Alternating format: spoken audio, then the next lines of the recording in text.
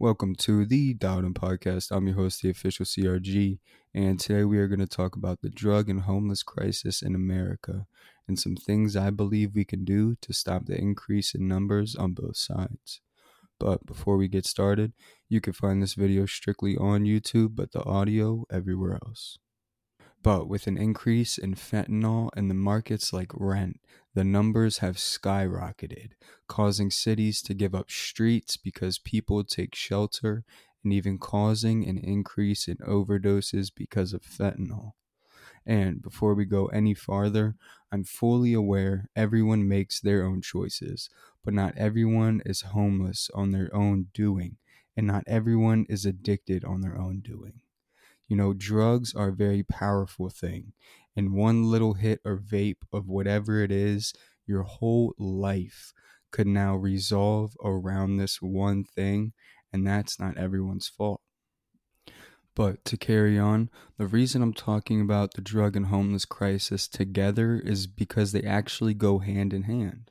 You see, most of the time, substance abuse leads to homelessness because, like we said, addiction can control your life and you might be stable. You might have a house. But with that addiction, if you run out of money, you're going to start selling stuff so you can get your fix. So it's just a repeating process. You sell and you sell until you realize that you actually have nothing left and nowhere else to go, or potentially even worse.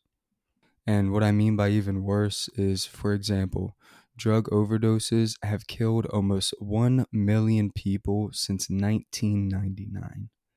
That is only 25 years. That is 1 million people in 25 years. I mean, can you imagine what it's going to be like in 50 to 100 years? That number is going to be insane. Also, fentanyl is a factor in more than half of all overdose deaths. Having less than 2 milligrams cause certain death. And if you don't know what fentanyl is a synthetic opioid, meaning it is not derived from the opium poppy plant. Instead, fentanyl and other synthetic opioids, such as methadone, are made entirely in laboratories. So, with an increase of this one drug, it's now being mixed with other substances without scaling, making them stronger, but also extremely toxic. Now, when it comes to the homeless, that's going to be these dealers' main market because most of them are already addicted. So they take advantage, which then increases more homelessness and more addiction and overdoses. And it becomes just this never ending cycle. For example, 2 years ago, around 582,000 people were homeless across America, having it increase around 6% each year. And that was 2 years ago, so I can only imagine what the numbers are going to be in 10. Also, most research shows that around 1/3 of people who are homeless have problems with alcohol and or drugs, and 2/3 of these people have lifetime histories of drug and alcohol use disorders. So drug and homelessness almost work hand to hand, but that doesn't mean we can't fix it or at least slow down the increase in numbers. For example, when it comes to the drug crisis, the government could be doing a lot more than they actually are. I mean, they could set up stations and give away clean needles and test kits. Or they could make Narcan free instead of making people pay for it.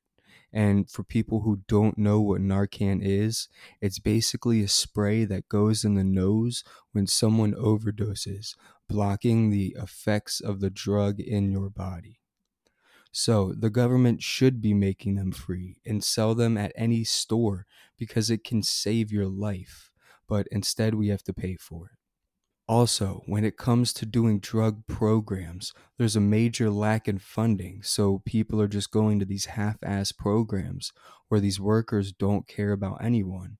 And then people just go and relapse because they've been there for 2 weeks on withdrawal for no apparent reason. And it's not like we, the people, can do anything about it because these companies throw people on painkillers and opioids, and they're throwing them on all these medications, which now these people are getting addicted to and losing everything. And now, because we are on these pills or we are on these painkillers and we're addicted, it's not their problem anymore. They got their money. So now we have to deal with the consequences. And when it comes to the street, you can't necessarily be mad at the dealers either because they're just trying to live and survive like everyone else. They have a job, it's just their job deals with addicts. Also, when it comes to the government could help a lot more when it comes to the homeless and their problems.